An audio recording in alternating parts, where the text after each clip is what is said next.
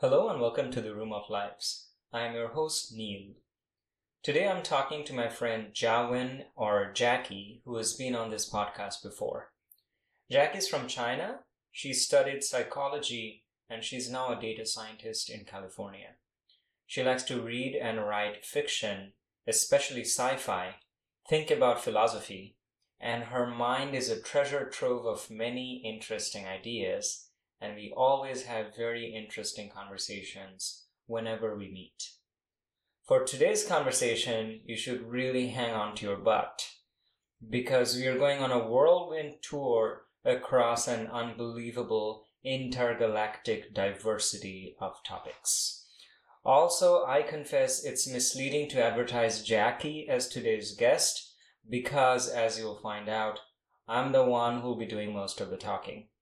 I'm sorry about that, but I notice that in her presence, I just tend to talk a lot. So apologies to Jackie, but also thanks to her for being a person with whom I have the space to express myself so much. Okay, we begin with talking about the Platonic ideal, which is the idea of perfect, incorruptible forms from ancient Greek philosophy. I have this weird belief that the human mind has always wanted to manifest these perfect forms in reality, and today's electronic devices and digital content are an example of how we are physically manufacturing them in real life. Related to this is the question, how does the idea of perfect forms even arise in minds that live only in an imperfect world? On a broader note, do we even know and understand how our own minds work and reach its conclusions?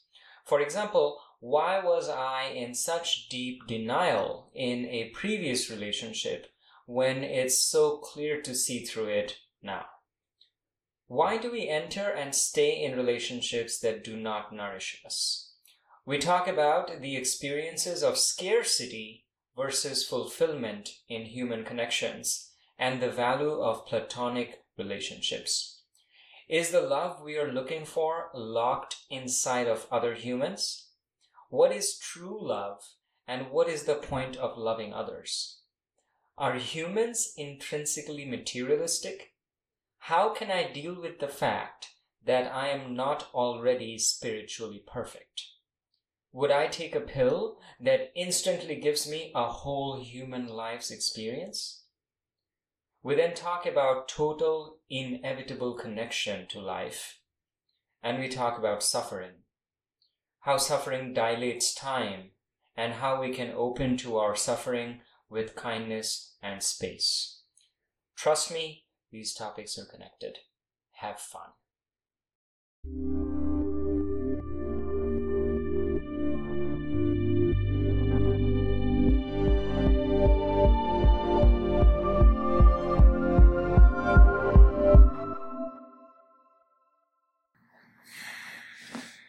Does there need to be some kind of intro? No. Okay. We'll get right down to it. No small talk. Great. There's not enough time in life for small talk. Yeah. Okay. Is it? Yeah, I think it is. Okay. Cool. Let's make this sound and see if it makes the same shape in both. Yeah. Look at that!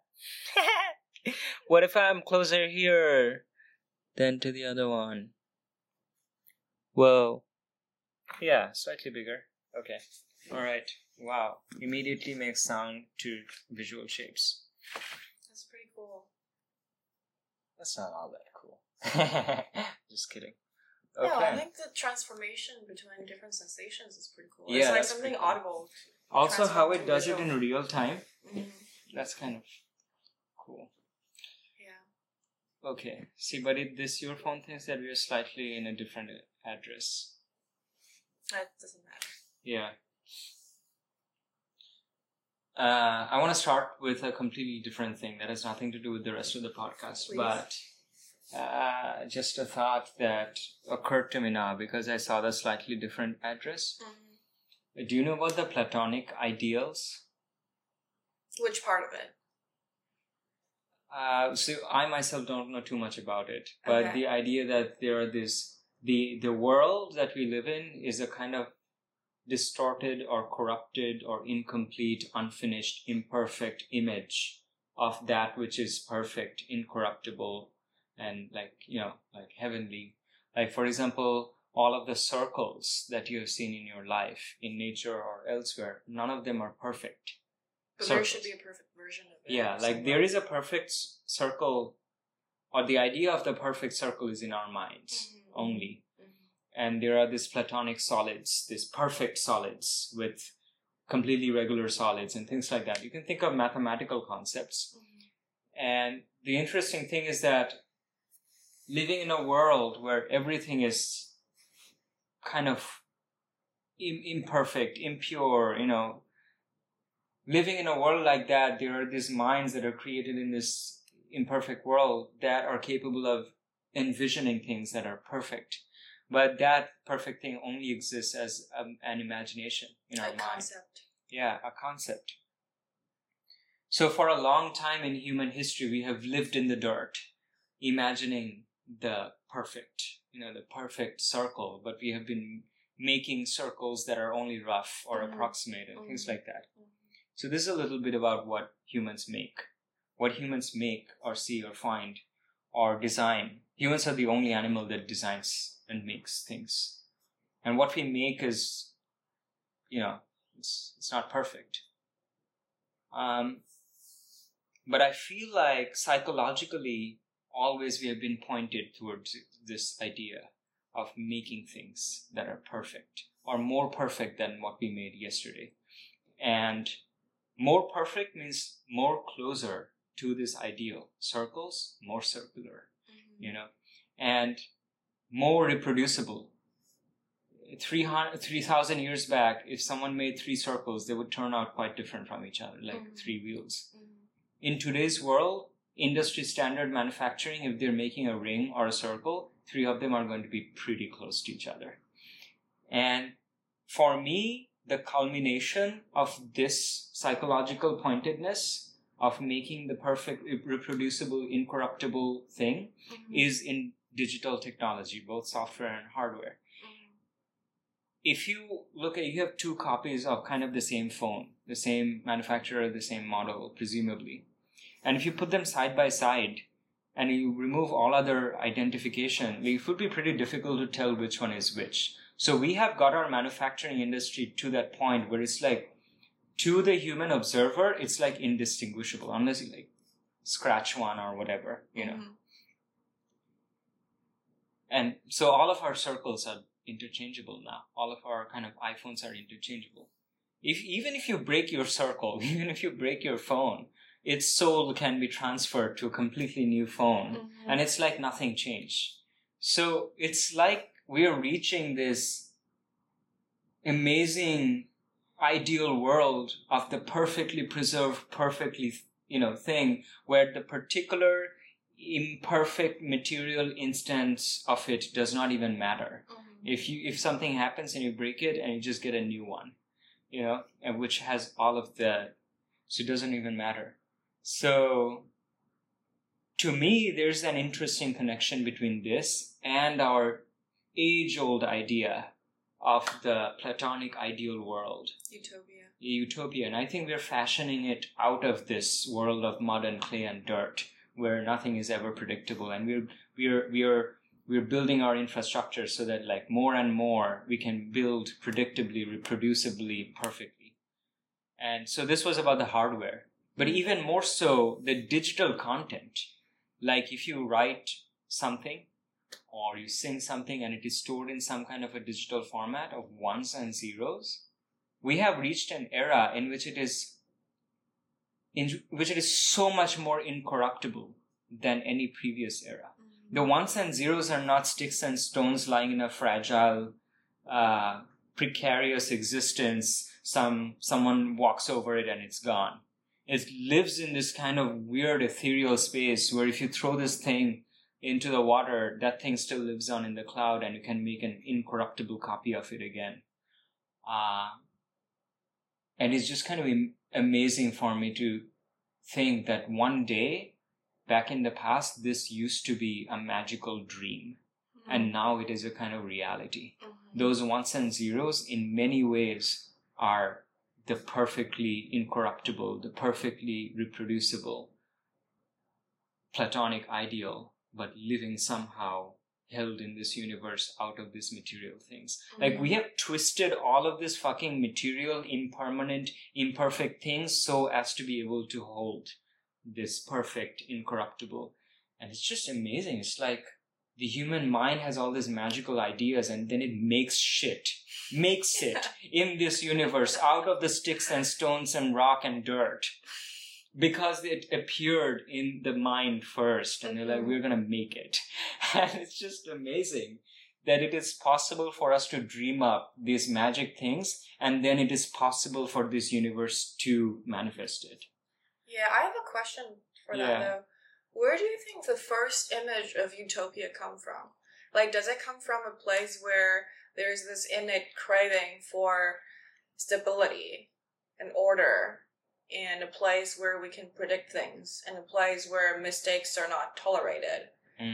Or, like, I feel like this has something to do with, within ourselves, there's always, I don't know if this has something to do with the hardships of survival, from a long time ago, and we've suffered so much as human beings, as a species, that we have to overcome all the unpredictabilities. Like, today there might be an earthquake, tomorrow there's a tornado, and like it's so hard to always find food constantly. Yeah. And then that kind of drive us to try to construct something that's like much more reliable and stable, and like we could reproduce that.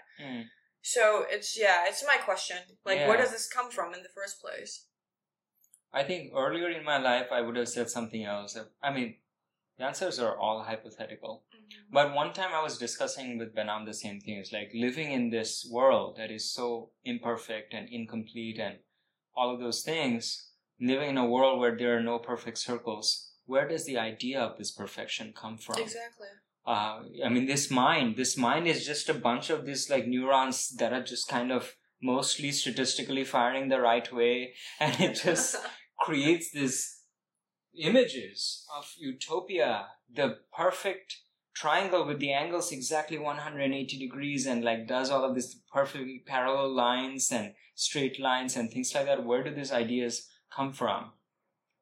I'm kind of interchangeably talking about like the perfect world as like utopia, but also perfect ideas like perfect math, perfect objects. But I think they are all kind of related in this conversation. So earlier, maybe I would have given you a different answer. But now my answer is going to be the non-duality answer, which is, we don't know where the stuff in our mind comes from. I don't think we know. Right answer. Yeah, it's like, I just completely wash my hands off the whole business. I don't have to really take responsibility. But the answer is the same as the answer for where does any thought in our heads come from? And the answer is, I don't know. I don't know. And with the scientific way of going about it would probably be to find some evolutionary explanation. That's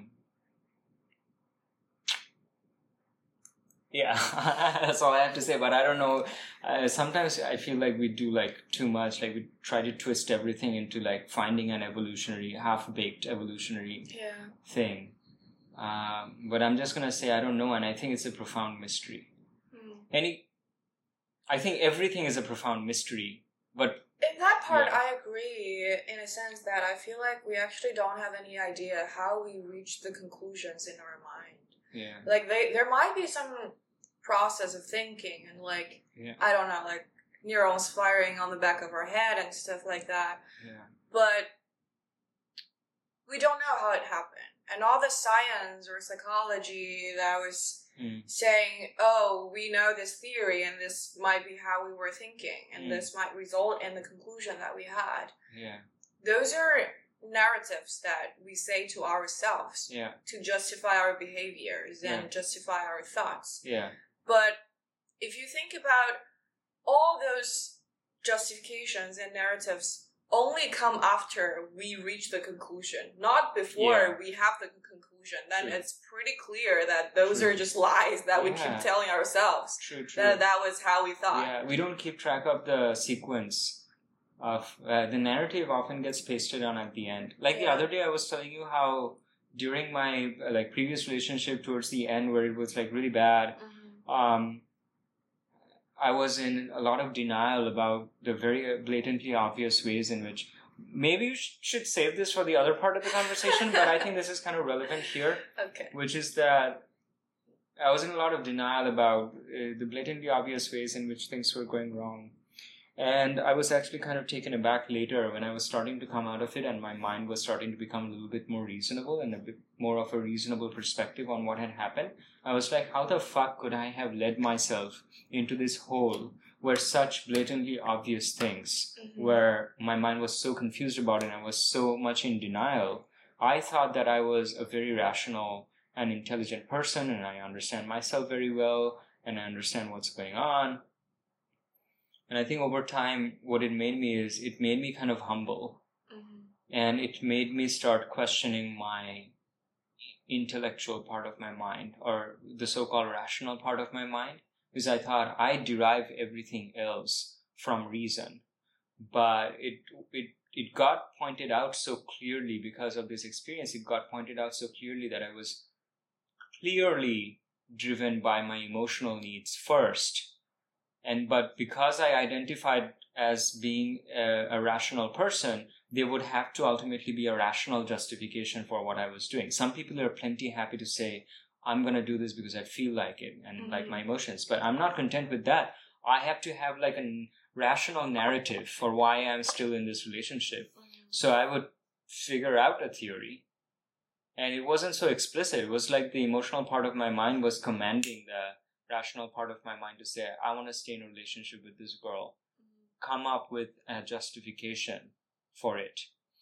And so when I would even talk to my friends, the justification, like, I felt like I was sophisticated and smart enough to create a sophisticated and smart narrative. So I would talk to my friends and I would convince them why I wanted to be in this relationship.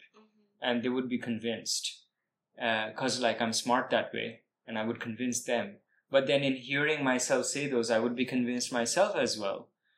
So the funny thing is that the ways in which I thought I was being so smart, I was actually digging my own grave.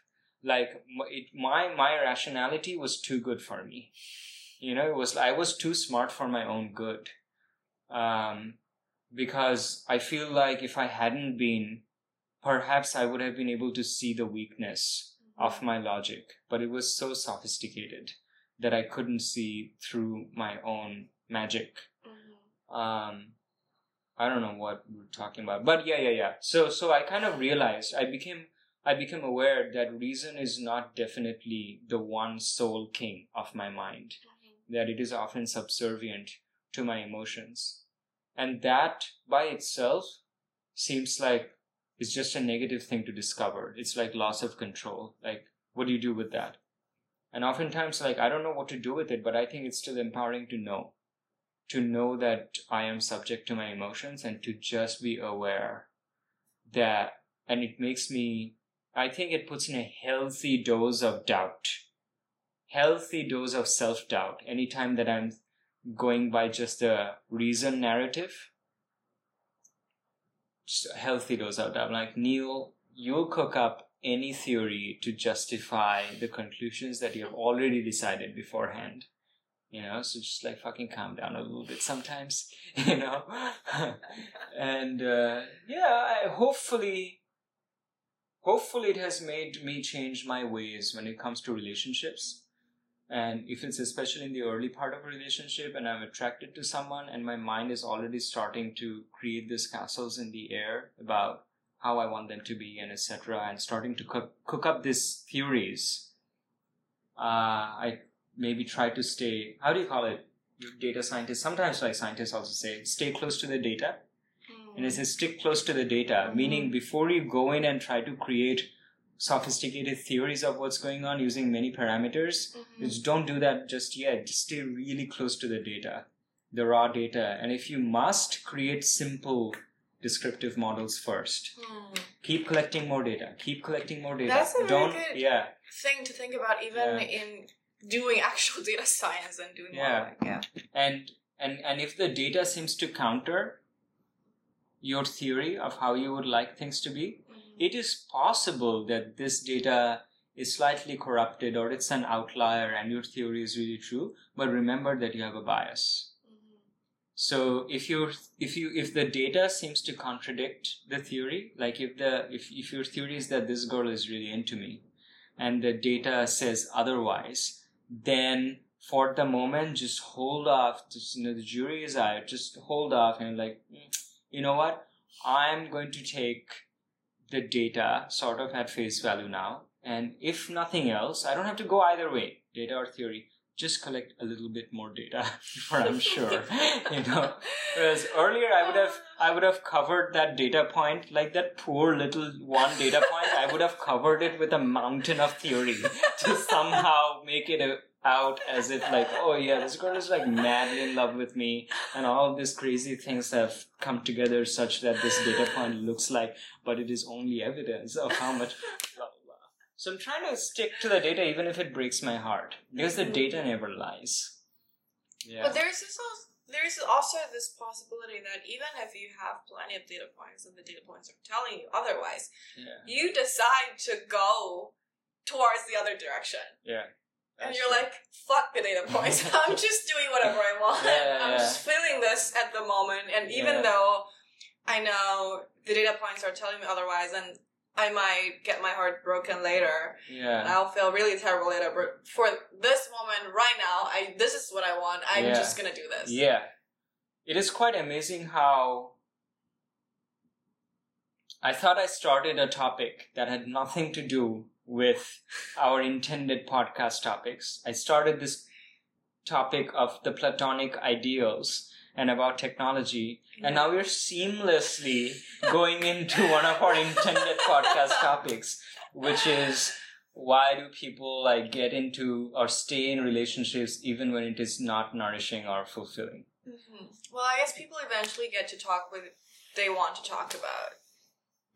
There's this kind of invisible string that just lead you to talk about what you want to talk about. Yeah, true. The mind is does one little hop. Yeah. And it's this is what Jackie wants to get off her chest. So we will get there eventually, even if we started with platonic solids. Yeah. So to get right to the point of why that happens, the answer is non-duality.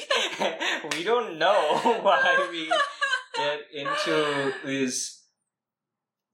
Everything is explainable using non-duality right now, basically. I think non-duality is the ultimate throwing up of the hands and saying nothing needs to be explained. It's just shit happening.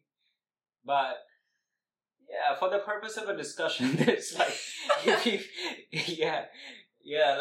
is we don't really need to discuss anything. Everything. Just accept as it is. Yeah, just accept shit just happens, Yeah. And if you don't accept things, that's also just happening, But so I think that's kind of the ultimate view that I do not know. But there can be relative views of things. So if that is the question of why do we stay in relationships that are not fulfilling, it must be because certain other needs are being met, which are not ultimately truly wholesome maybe, but in some limited or finite way, it is giving you something. And we do have limited finite needs. Sometimes they can be a physical need, like our bodies have needs.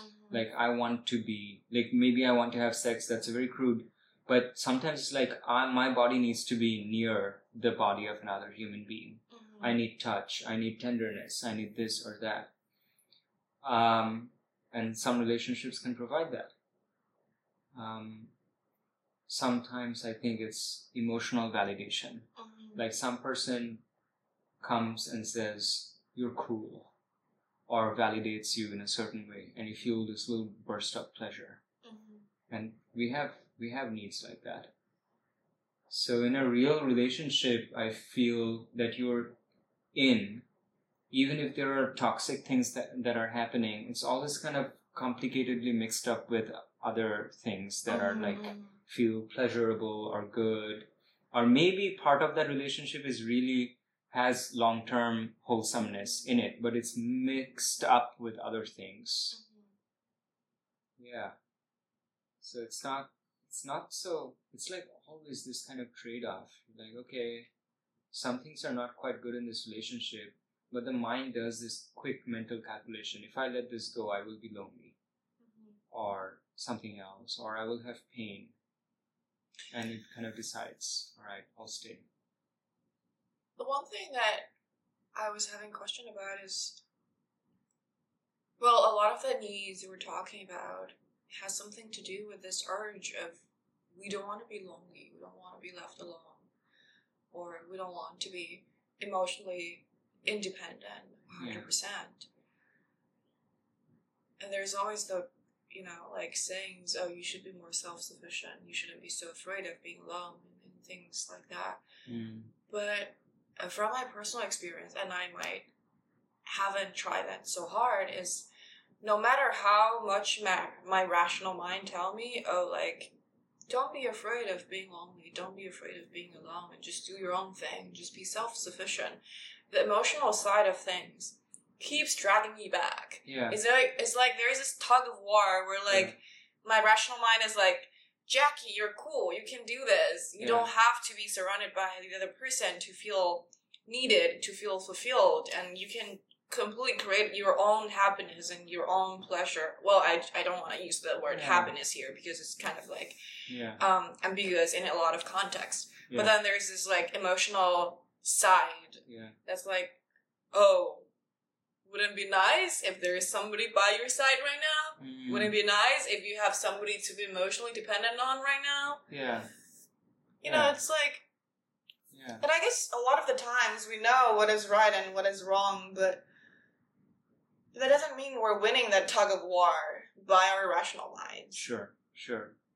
And I think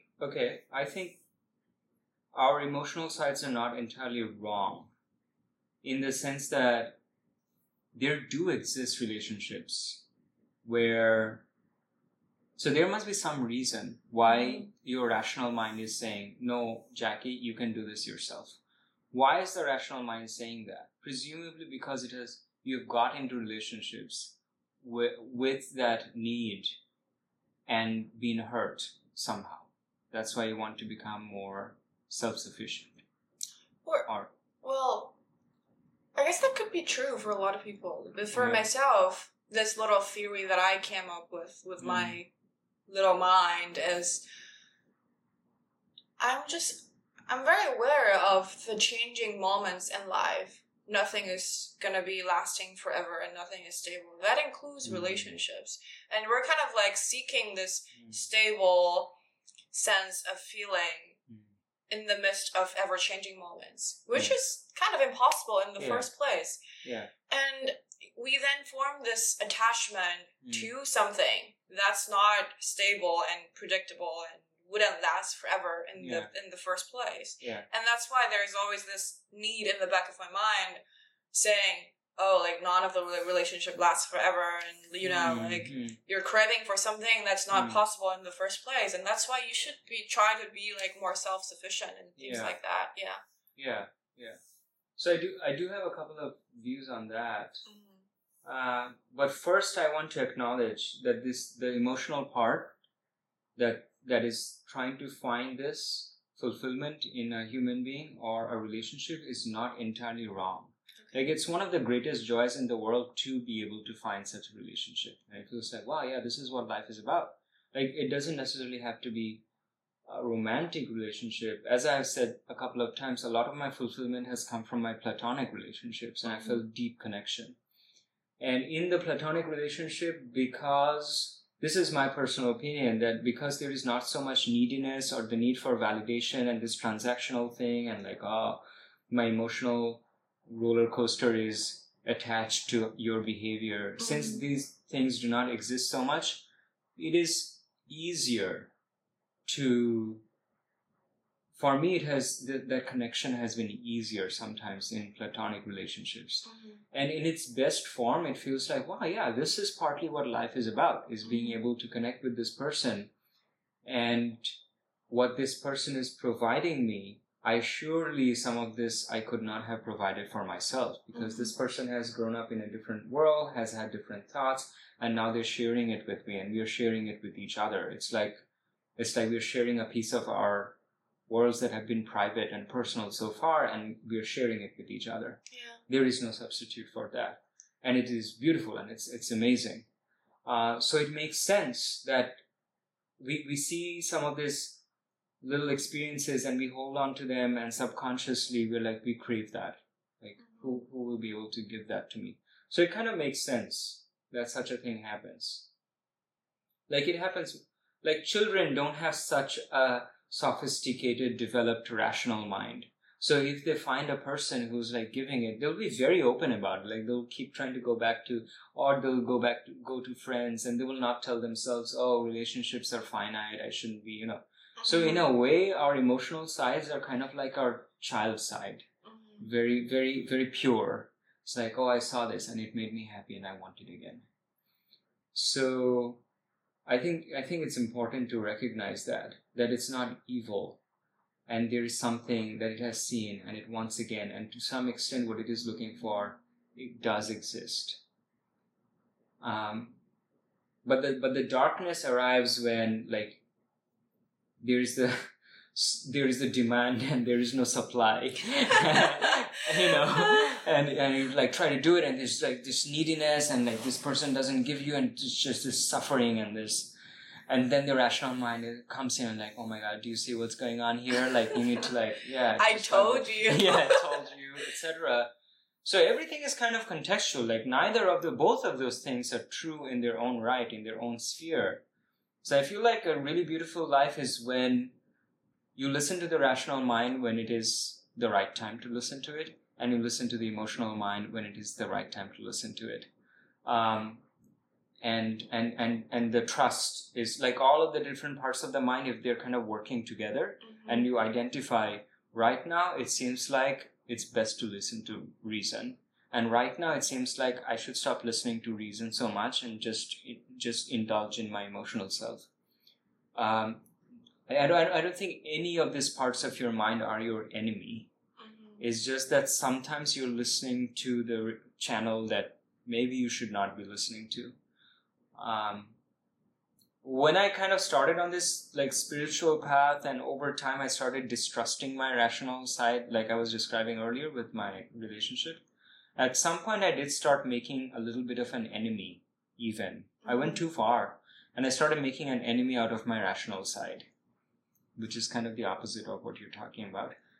But some spiritual leaders will speak in this way. Like Eckhart Tolle talks about frequently about about the rational mind in this way. It's like, oh, thinking sucks. Your brain sucks. Like the human mind is like so much beyond thinking. Blah blah whatever. He kind of makes an enemy out of thinking and out of reason. And I did go deep enough in that direction that I started judging my rational side a lot. But in multiple different instances, I've come back to noticing that the rational side is the only part of my mind that is helpful in certain situations. And at those times, it's important to notice what it is saying, and then try and inculcate it into the deeper parts of myself. And what helps a lot in life is if the different parts of the mind come into alignment and are not fighting so much. Like if the rational mind in some situation discovers the truth, and over time you see that truth is real, then it makes sense to try and synchronize it with your emotional, so that after some time they start working together, that truth seeps in deeper, and emotionally you're compelled. Like the rational mind one day says, hey, it seems like doing good to others is a good idea, but maybe you still wake up in the morning feeling bitchy about other people emotionally. So then there's a disconnect. But like over time, if you keep practicing it, like the rational mind says, let's just practice it. Let's keep practicing. As you keep practicing it and get the rewards of it, after some time, your emotional side aligns with that as well. Mm-hmm. And then the fight kind of stops. And both of those were helpful. Mm-hmm. I'm getting really carried away. Getting really carried away. Yeah. Okay, so I wanted to justify why the emotional side is kind of should not be judged so much. Mm-hmm. But also, yes, it is definitely true that if you depend on individuals or relationships for your fulfillment or stability, it's going to be transient and it's going to go away. Mm-hmm. And then you're going to be kind of lost. So I guess I will only say, without going into too much detail maybe, I will only say that through my practices of meditation and some other spiritual practices, I have experienced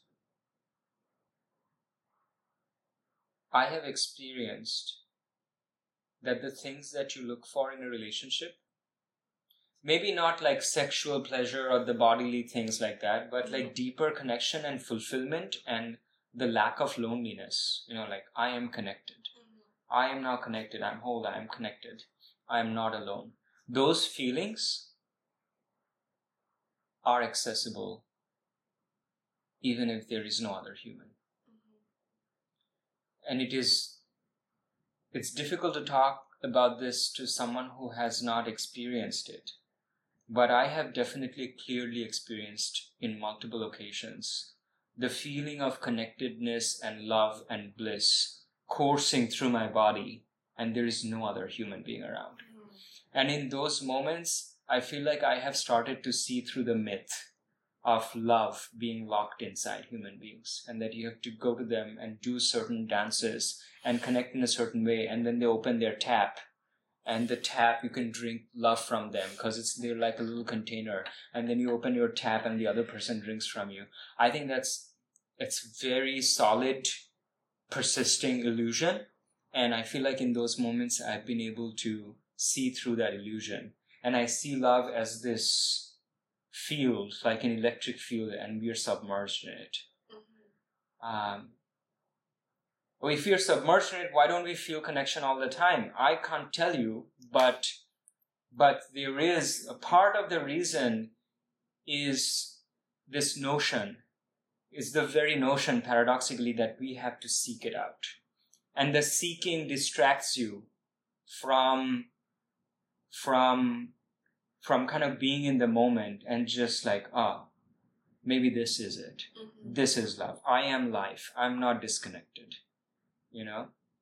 And there have been some moments like that. And gradually over time, I'm becoming more and more convinced that it's not like I don't want to be with people, mm-hmm. but I'm becoming more and more convinced that it's a complete myth that these things that people look for in relationships are locked inside other human beings. I think it's everywhere.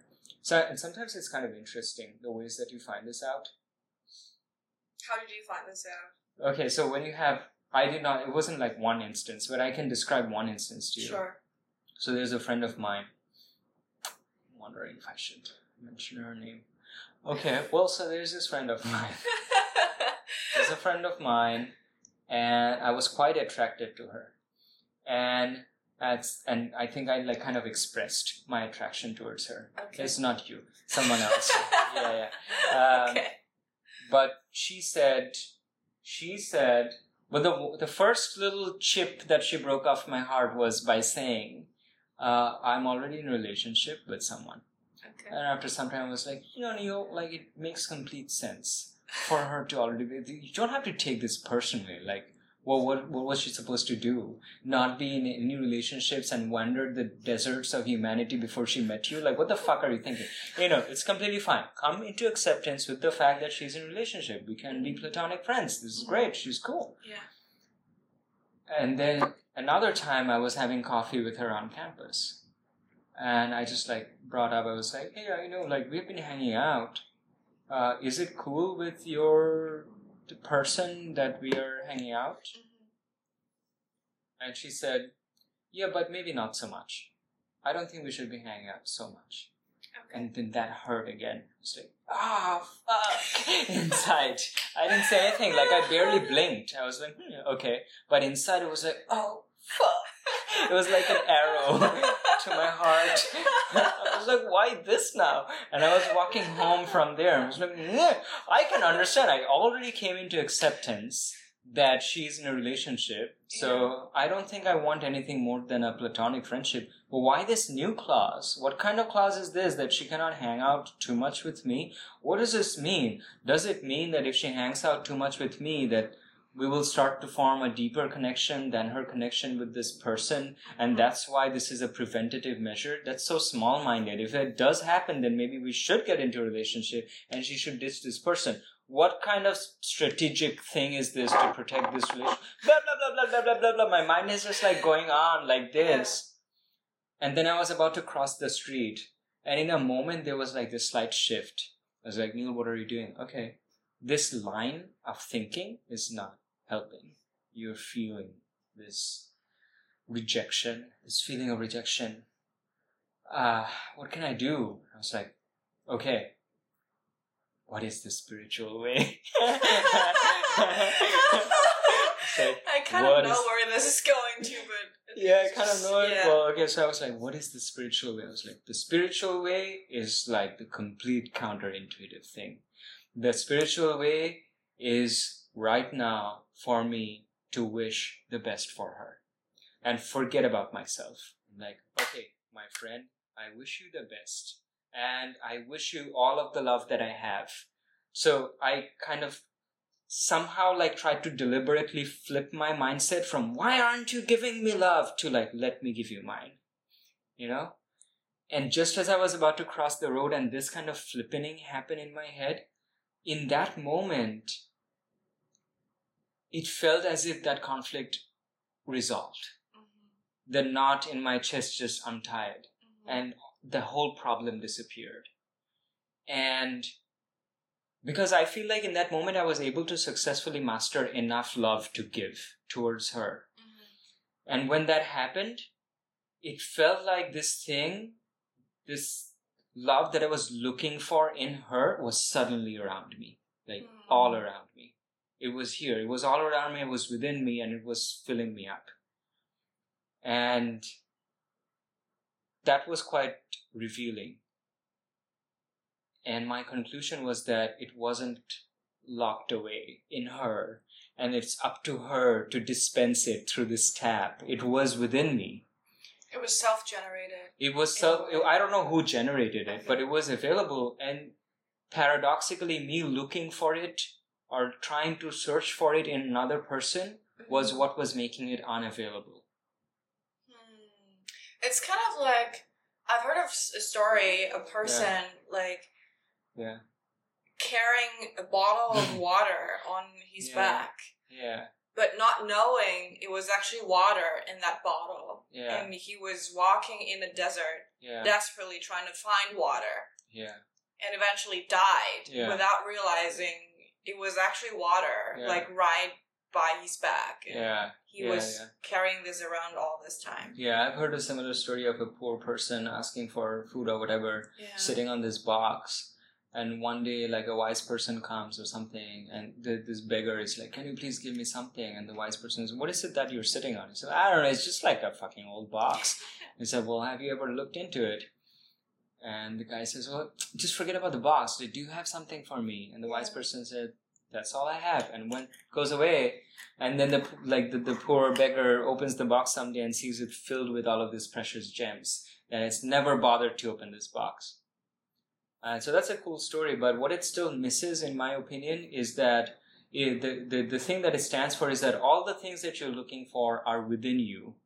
So it's as if it encourages, like, the things that you're looking for from the other people, stop doing that and start looking for those within yourself. I think that's also the myth of a lot of the self-love explanation that's popular among young people right now, that, you know, whatever love that you're trying to look for, you already have it, and it's within you, and you just have to work harder and become a better self to be able to dig that out. Yeah. So I feel like the thing that it still misses is that there is still this attitude of looking for it, but within yourself.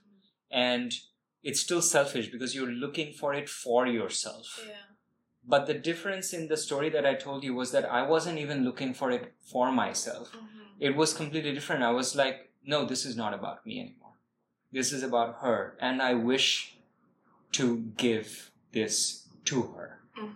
So it wasn't even like looking for myself anymore. I became the source of what I was looking for, not for myself, but for others. And when that happened, this complete submission that I'm not going to look for this for myself anymore. That's when paradoxically the whole thing became available. And there have been instances like that a couple of times in my life, which makes me very convinced that it is always here. It's always here. And connection is always here. Well, what do I mean by connect? Like, I am part of life. Like, I'm living, breathing. You know, there's a body, there's a butterfly settles on my foot, and I can tell how much more connected. Even in sadness, there's like, wow, I can't. Isolation from life means that what is outside is completely disconnected from what is inside. But look at yourself. You cannot help but feel sad on some days because of something that happened. Life is forcing itself through you, whether it be joy or it be sadness. And even this sadness is just solid evidence that you are not disconnected. If you were in this little capsule, like bulletproof, yeah, where you could exactly set the temperature and exactly set the humidity and exactly set the emotion, and it would be completely immune to the outside world, then you wouldn't have to suffer any of these things. So yeah, connection is not always happiness, but this is connection. You know, someone says something, or maybe something happens, or sometimes you don't even know, but this emotion arises and you don't know where it came from, but you're feeling it. And that's connection. That's being alive. It's like, I don't know what's going to happen next, but I'm going to feel it. That's total connection.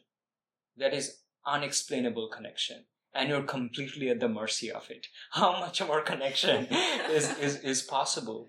So I've started to rethink what connection is. It's not necessarily connection with a person, but I'm connected through life. In fact, I feel like I am life. This is life. All in one. Yeah. One in all. Yeah. So this is life. So how I don't have to get married to feel connected, like connected to everything around me. And you could decide like, okay, among all of this big universe, there's this one person. And with connection to that person is all connection. Nothing else is connection. But, I don't know. I feel like as more and more time passes, I'm becoming disillusioned with that narrow view of connection.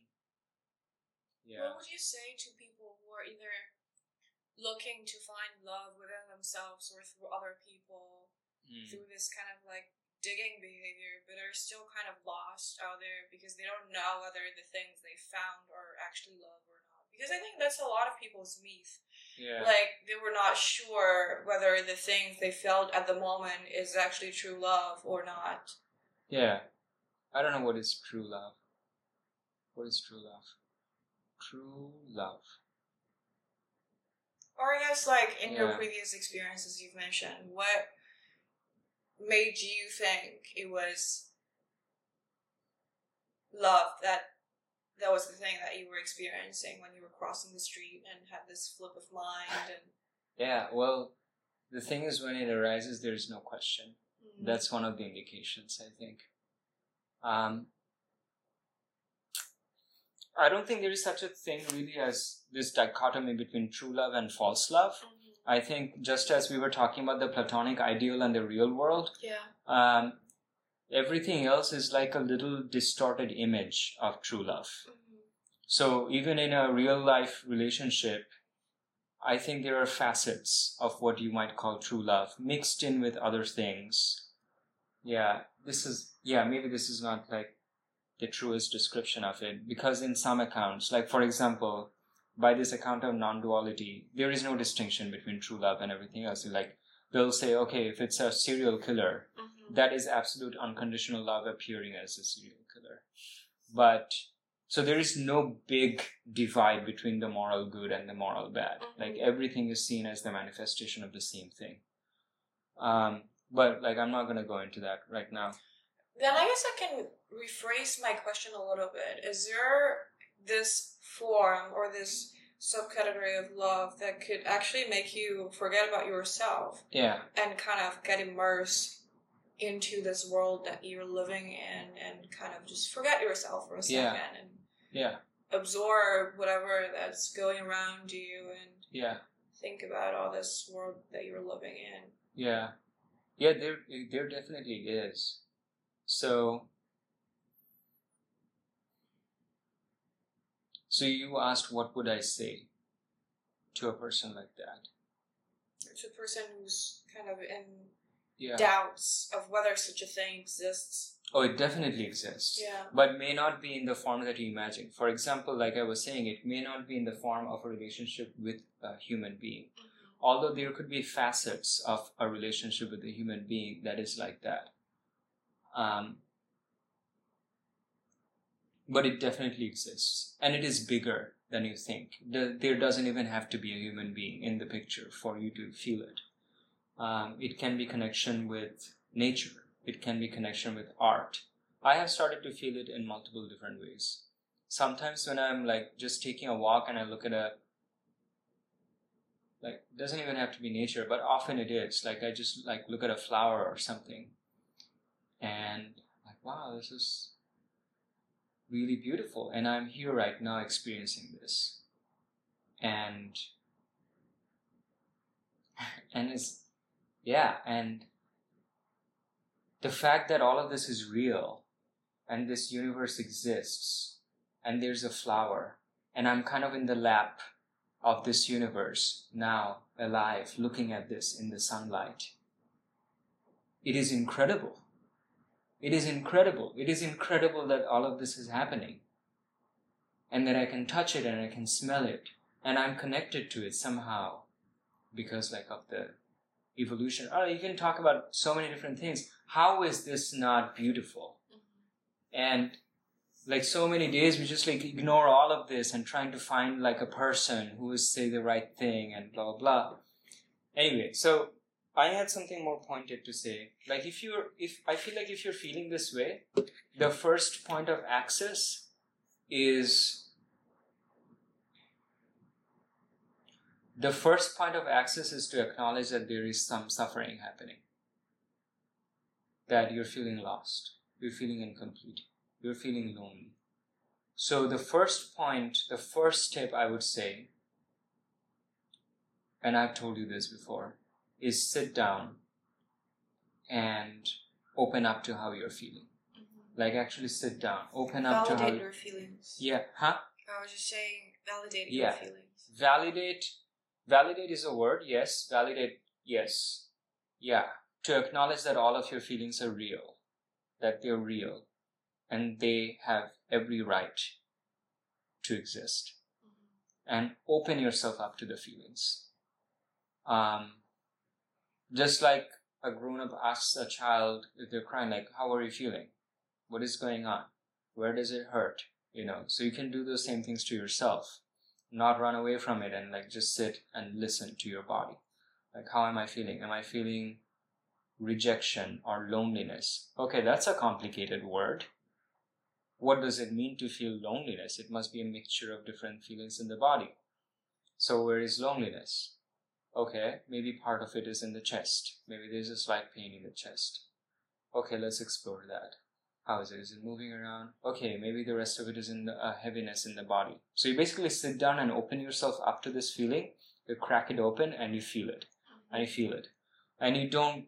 And I try to stay away from judgment. Like, I shouldn't be feeling this, or it happened. If only it had been this way, blah, blah, blah. So you just basically start bringing a very compassionate, neutral, but sometimes compassionate. Well, it's like, whatever. Sometimes there's a conflict between, like, should it be neutral or should it be, whatever. But at least not judgmental. Like bringing this presence to your own experience and being there. I'm like, all right, I'm going to experience this. How am I feeling? And instead of judging yourself, oh, you shouldn't have done this. You should do this.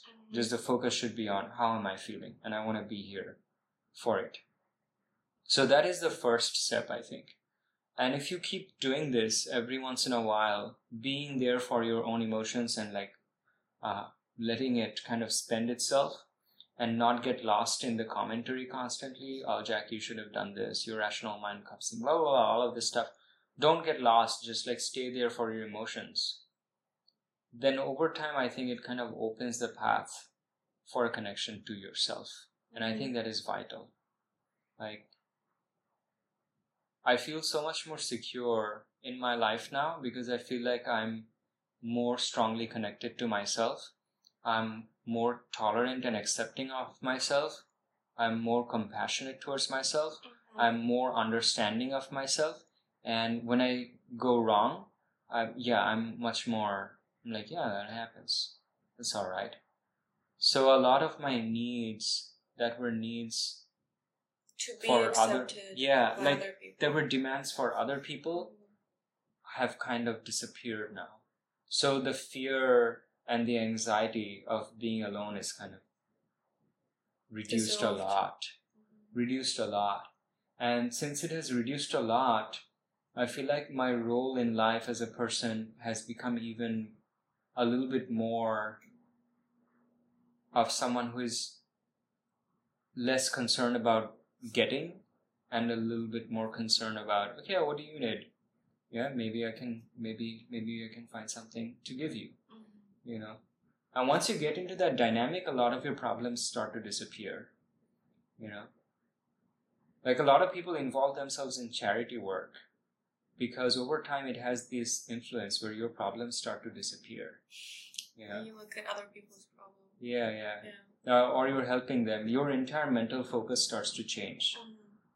So that is the paradox. If you keep trying to find the answer to the problem, in some cases the problem just keeps reinforcing itself because it's an acknowledgement that this is a problem.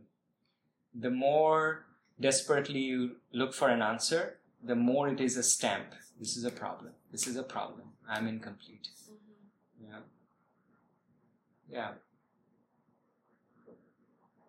Yeah.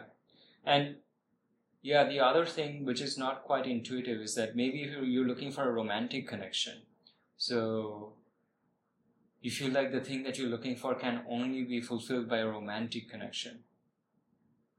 But that is not so. If you are incapable of finding that kind of connection at that time, you can start and think, okay, are there any people in my life to whom I can give some connection right now, even if it's not romantic? Maybe I can call up an old friend, how are they doing, or something like that. Something that it is within my capability of providing connection right now. Providing is not such a problem because you're in charge. You're not dependent on another person whether or not they have it. You have it. So you ask yourself, who do I have something for right now? Let's initiate that connection. Try that out and see how you feel about your problem or lack of connection after that conversation. It's kind of paradoxical, but you're after that, it's oh yeah, I have a little bit of it. And I think it's because connection or love is not one of those zero-sum things where it goes from one unit to another. I think it's a kind of connection to this electric field where sometimes, yes, someone else gives you and you feel a little zap of the electric field around you. But even if you give it to someone, the electric field zaps you. And you're woo, I got it, woo, woo, woo, got that. And I didn't have to get it from someone, I gave it. And it has the same effect. But training or learning how to give it is so much more of a solid ground because you can do it anytime. You don't have to wait for them to have it in their little container inside. And this path is also difficult because you don't always feel like loving people. You could be pissed or whatever. So all of that is an internal overcoming, internal struggle. It doesn't have to do with what other people are doing. It has to do with yourself. Yeah. So. And something I want to say. Can I drink this water? Yeah, sure. Yeah. Theoretically, it's always easier. When you think about in concept how you're going to do it or how things are going to be carried out and how things are going to be implemented, it's always easier. Yeah. Then after you experience something, then you decide to try it again. Yeah. So I guess what I'm trying to say is, well, this is also saying to myself that if you have this thing, theoretically, you want to be giving love to people and you want to be forgiving to yourself and you want to stop this like mental fight with yourself whatsoever. But you are finding it to be more difficult than you imagine it was going to be. It's okay. Yeah. It's okay. It's okay. always like that. And and speaking from my own experience is before, well, for me, I feel like almost everything, there's always multiple layers of understanding. Yeah. Like when I first read about something or when I first heard about something from someone that, for example, oh, love is a great thing and we should be giving love. Then I have this like first layer of understanding. Oh, love is a great thing. I read it from a book. Yeah. And this book is telling me, oh, love is a great thing. And now I believe that too. Yeah. But this first layer of understanding is often pretty pale. And it's like easily breakable. Yeah.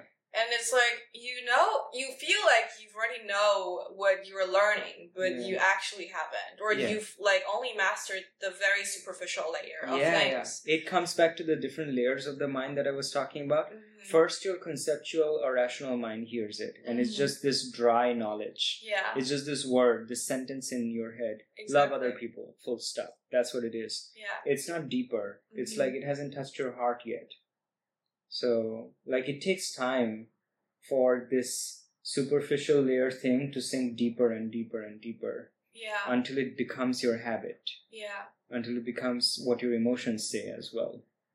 And just in my case, I think it's not just time. It's also being open to experiences and having experienced not all, but like some of the difficult things or sad things along with the happy things or good things.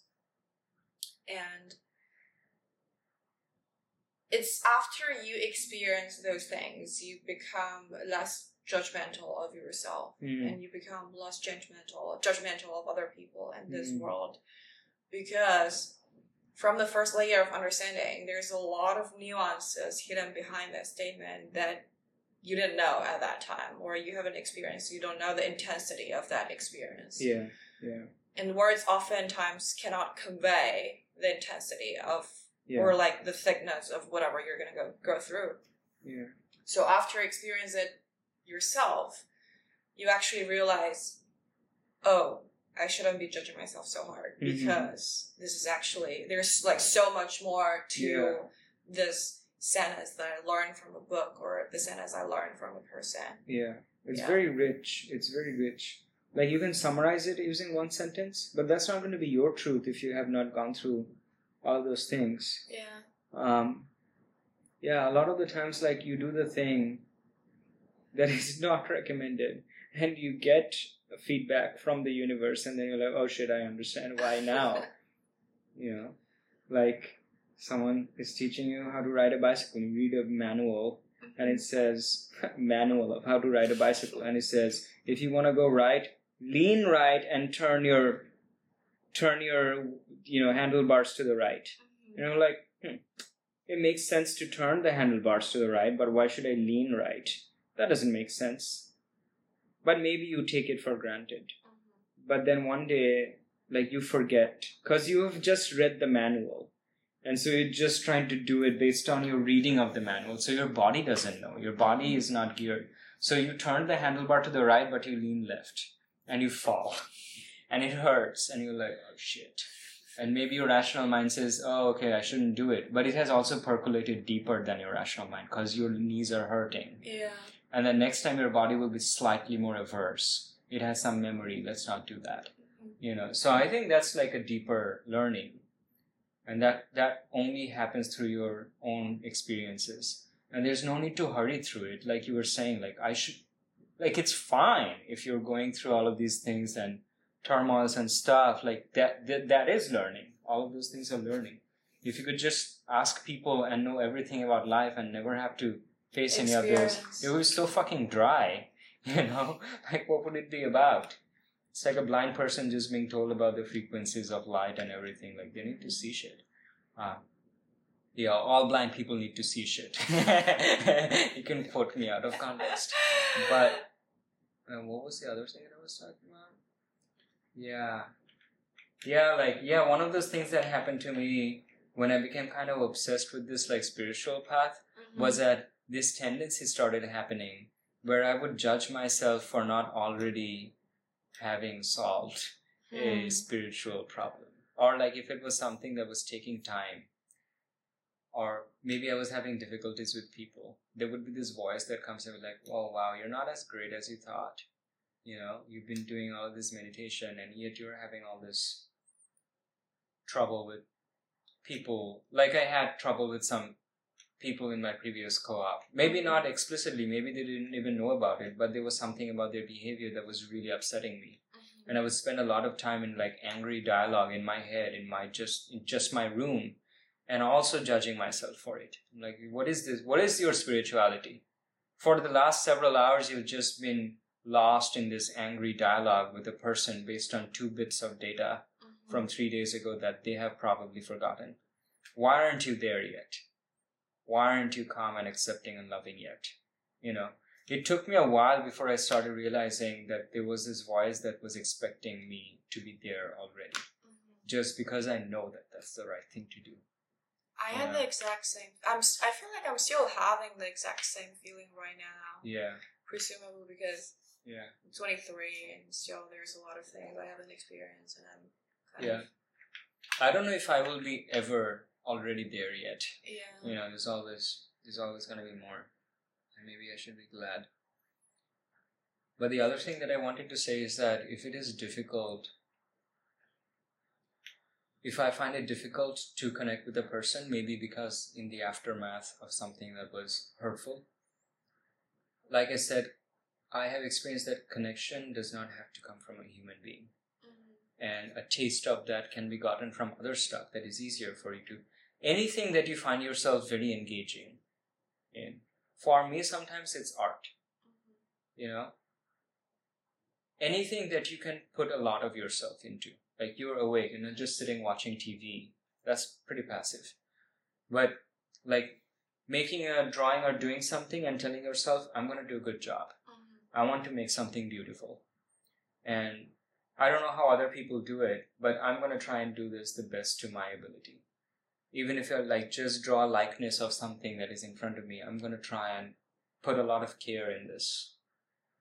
So for me, art is something like that. And when I do that and I finish it, even though I don't have to finish it, as I'm drawing it, it feels like I'm connected. I'm connected and I'm putting my effort into something, and it responds back. It responds back immediately. Sometimes, like if you give a lot of effort into a human being, they don't give it back. But there are other avenues in life where what you give is immediately given back. Like if you do a little bit of gardening, plants don't like hold grudges against you. Like if you take care of them, they'll bloom. Well, I don't know about that. I feel like I'm a professional plant murderer from my past records. But it doesn't have to... I mean, you know what it is for you. Yeah, that's true. Yeah. But coming back to that point, I feel like even just the need of, or this thought of the need of, if I give something, then I want something back as well. Yeah. Do you think that's a natural thing in human nature, or do you think that's something that, we could avoid and it doesn't have to be the case? I think it's very difficult to avoid that. It is very difficult to avoid it. Yeah, I think that's very natural. So it would be very hard to ask for something. I mean, give something without asking for a return or something. In some cases, it is possible, and I'm pretty sure in some cases you already do it. I'm sure there are certain relationships in which, at least in some contexts, you're given without expecting something in return. But to do that in all contexts, in all relationships, all the time is a pretty tall order. Yeah. I think that's pretty difficult. Yeah, it's very challenging.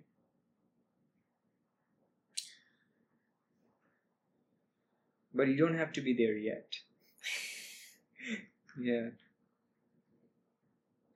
Well, I guess even for that, there could be multiple reasons behind that.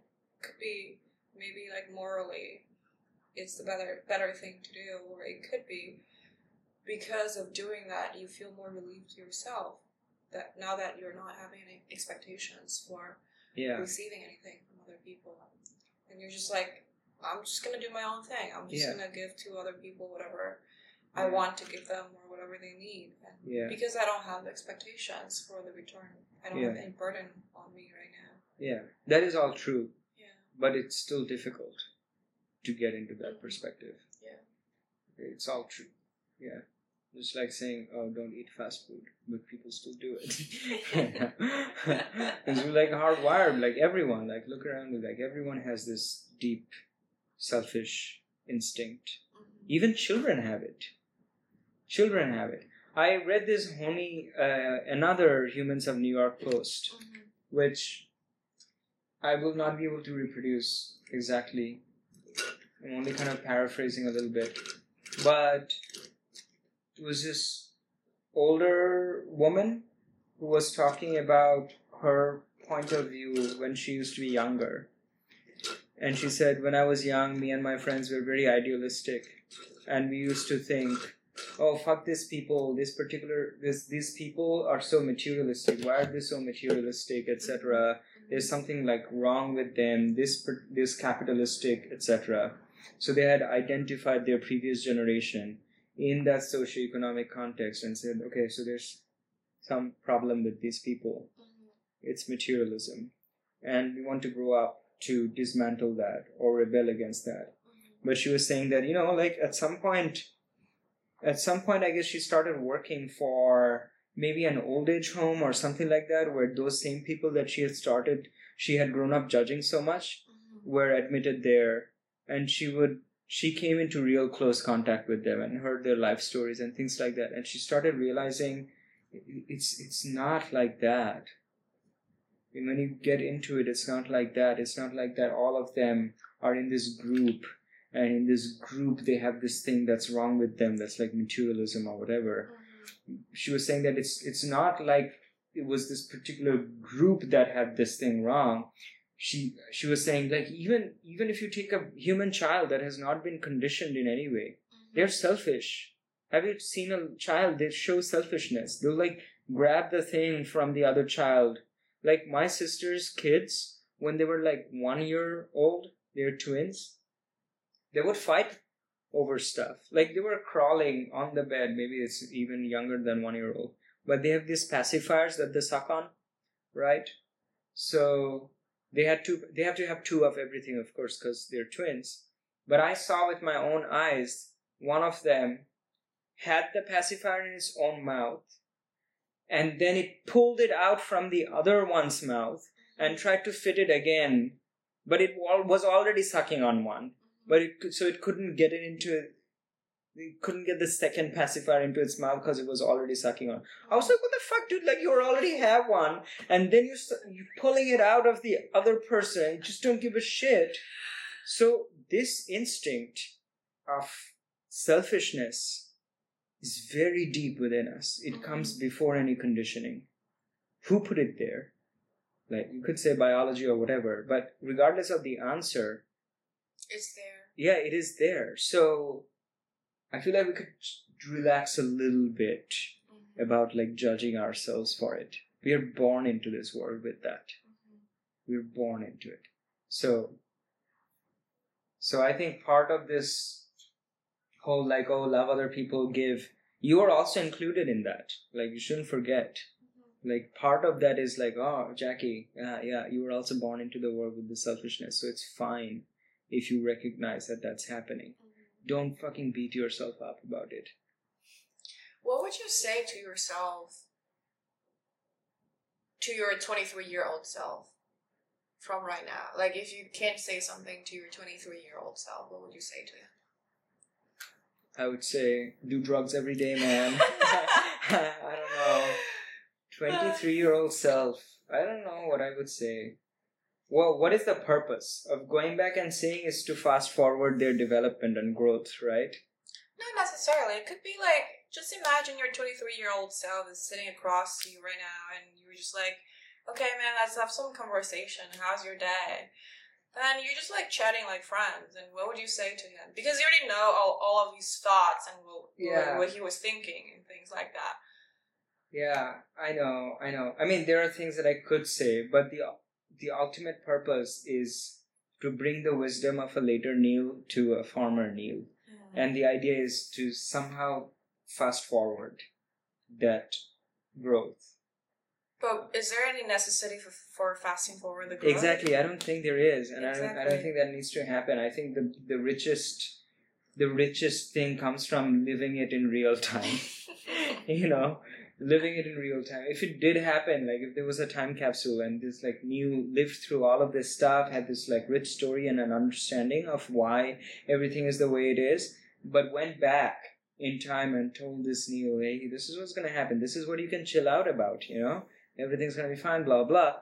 And imagine the story of that Neil. Maybe that's a parallel universe. There's this time paradox also. Parallel universe. In the parallel universe, Neil grows to age 23, visited by future self from parallel universe who just tells these things. So you don't have to go through this hurt yourself. I think there would be something missing.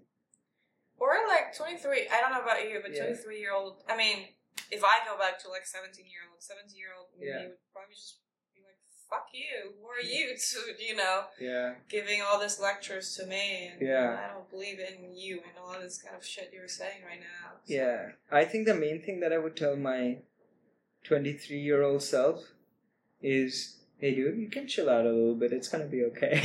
As I was pretty anxious about it.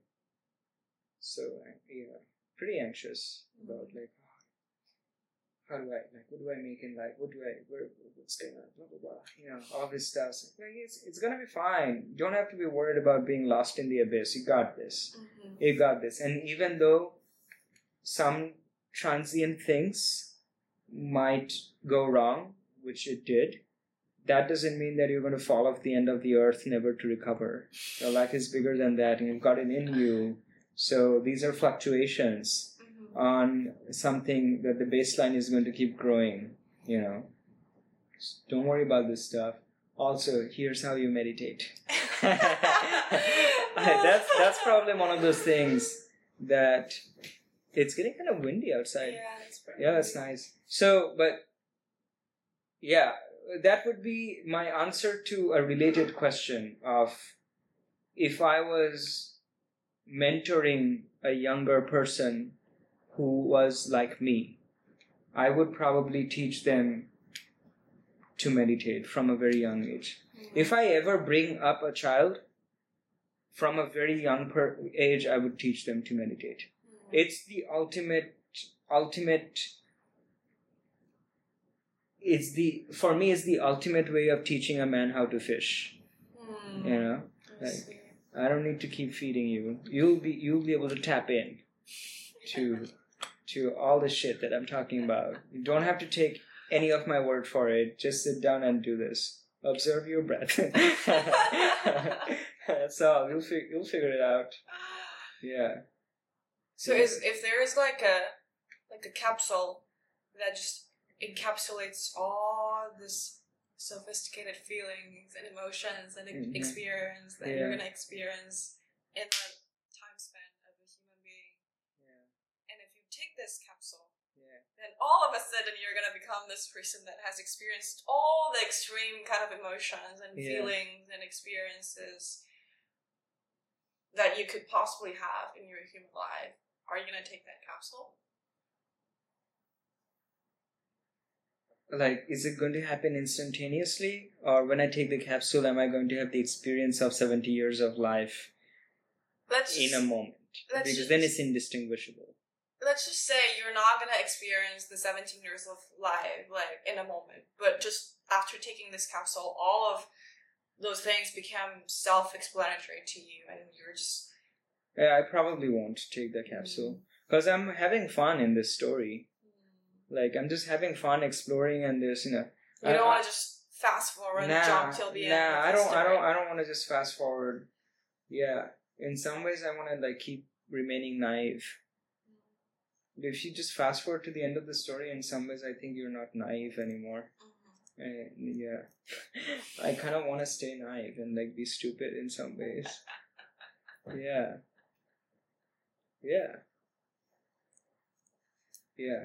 I don't know, like, I fell off my bike, and, like, this part of my skin is never going to entirely grow back.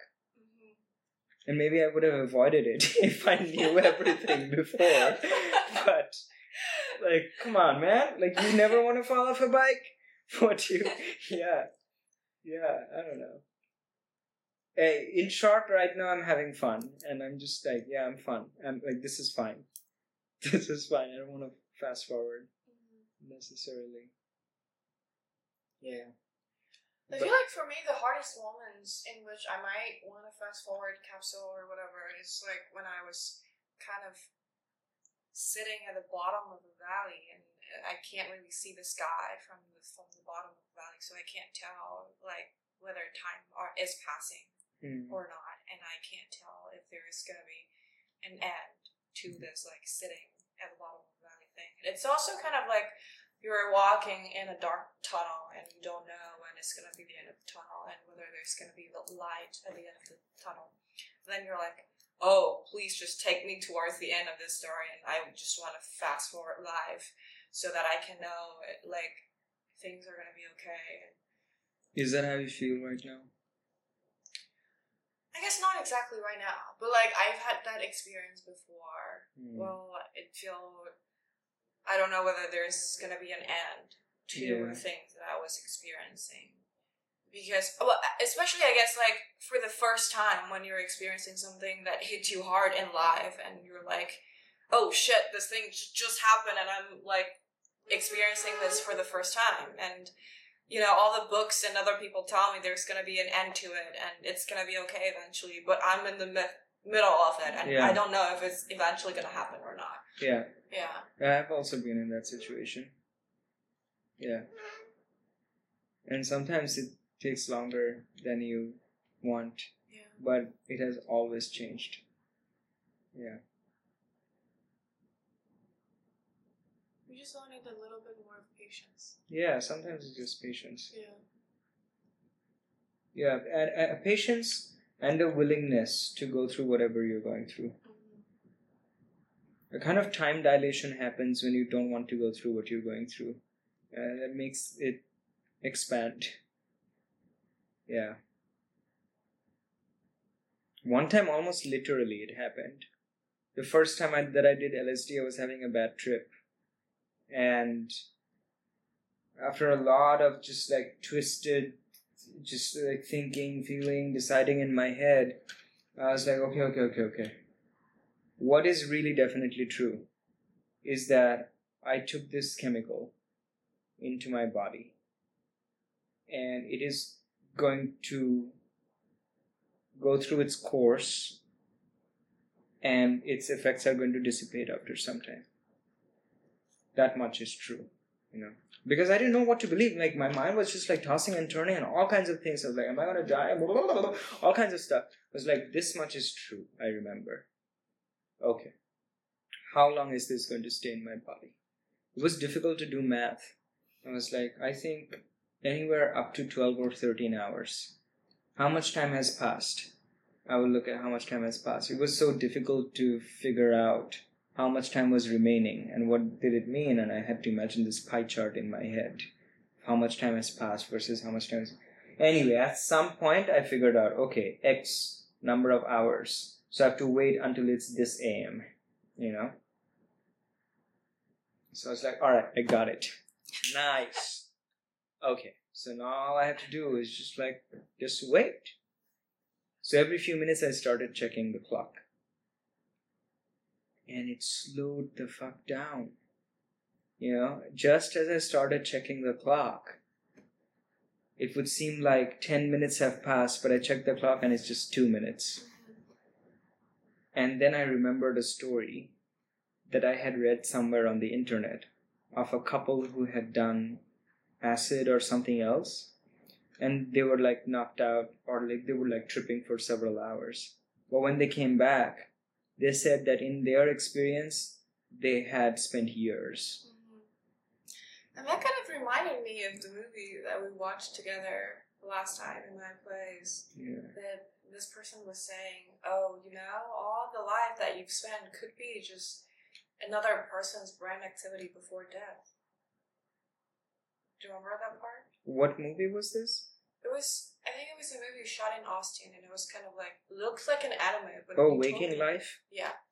Maybe it was Waking Life. Yeah, could be. Yeah. So when that thought came into my mind, I was like, oh shit, I haven't actually figured this out. Because in terms of clock time and the material biology, all of those conclusions are true. But in terms of my subjective experience, time is now dilating because I want this to be over. So in addition to patience, also willingness. Like, it's all right for me to be feeling whatever I'm feeling. And the moment that willingness starts to go away, time starts to dilate. Yeah. Einstein once said about his special theory of relativity. Special theory of relativity was about how when you go fast, time dilates and stuff like that. The rate of passage of time has to do with your speed. But he once talked about it in a way that had nothing to do with the physics. He was like, oh, what is relativity? Well, it's about the fact that time passes at different rates. So, for example, if you're sitting in a park with a beautiful woman, time is going to pass so much more faster than if you have your hand in boiling water. I think I've heard of that before. Yeah. So it's like, if it feels like this tunnel is not ending, then you like come to a little bit more of a willingness. It's all right. This darkness is okay. But I definitely feel like to ask for willingness requires a specific sort of training, because it's always against human nature to expect yourself to be willing to, be open to all these negative feelings. And the practice there is the same as what I mentioned earlier. What I mentioned earlier was in the context of if you're feeling disconnected or sad or something like that, the thing is to just bring yourself to this present moment and open yourself up to all the ways that you're feeling. And if in this case you're feeling like you're in a valley and you cannot see the sky, or you're in this tunnel and you cannot get out, then you come into close proximity with all of the emotions that are associated with that feeling. Because it's not neutral. These are not neutral pictures. These are emotionally charged pictures. Maybe there's a sense of doom or, some kind of sense of fear.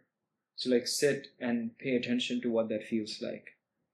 So the willingness here is the willingness to feel the emotions that you're feeling.